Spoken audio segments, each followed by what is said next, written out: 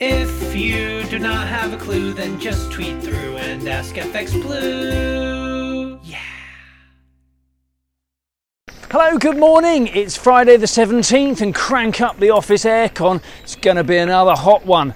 I'm FX Blue and this is the market brief. Now, as expected, the Bank of England stuck to the script and delivered a 25 basis point hike yesterday. This raised UK base rates to 1.25%, which is the highest since 2008. And in his press conference, Governor Bailey commented that inflation could now reach 11%. So the main takeaway for the financial press was that things will get worse before they get better. As such, questions are being asked about this drip feed approach of the Bank of England, where quarter point rate hike seems relatively ineffective in addressing rising inflation. We've had 5 hikes now in the current cycle, and they've certainly not had the required effect just yet. We did have a little good news yesterday though. Wholesale prices of petrol and diesel fell by 2 pence. Yes, it'll take a little while for that to be reflected at the pumps, and no, it's certainly not the end of fuel price inflation, but hey, it's the first positive price move in quite a while, and you've got to celebrate the wins while they're there. In the market, sterling rallied a little yesterday.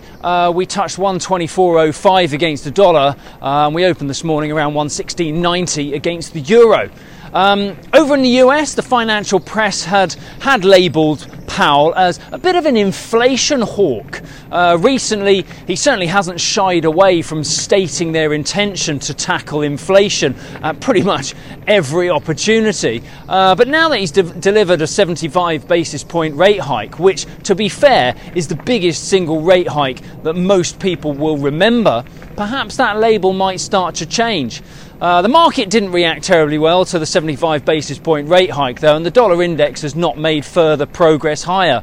Yesterday it fell to 103.40 and euro dollar opens higher this morning around 105.15. Right, that's it from me.